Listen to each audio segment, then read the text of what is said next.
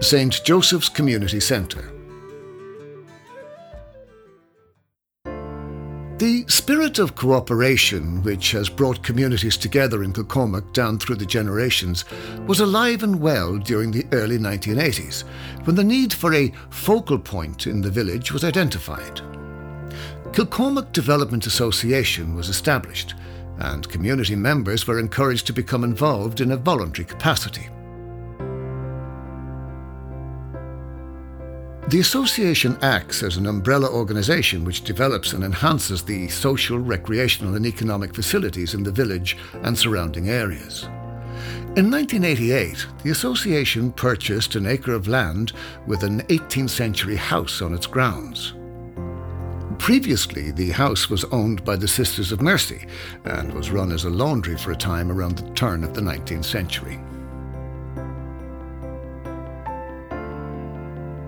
In an idyllic location beside the Silver River, a short walk brings you to the ruin of Park Mill, a water-powered flour mill which also dates from around 1840 but was converted to a corn store in 1900. State support for the employment at the centre has ensured the completion of a number of successful projects in Kilcormac. The area to the front of the house was developed into an attractive town park and children's playground some years ago. The GAA is another organisation which plays a central role in the community life in Kilcormac.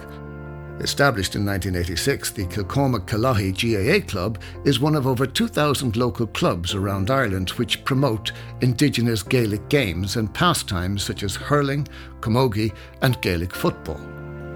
The club operates from a state-of-the-art clubhouse and has developed well-maintained playing pitches not far from St. Joseph's Community Centre, and the club has enjoyed success at both junior and senior levels.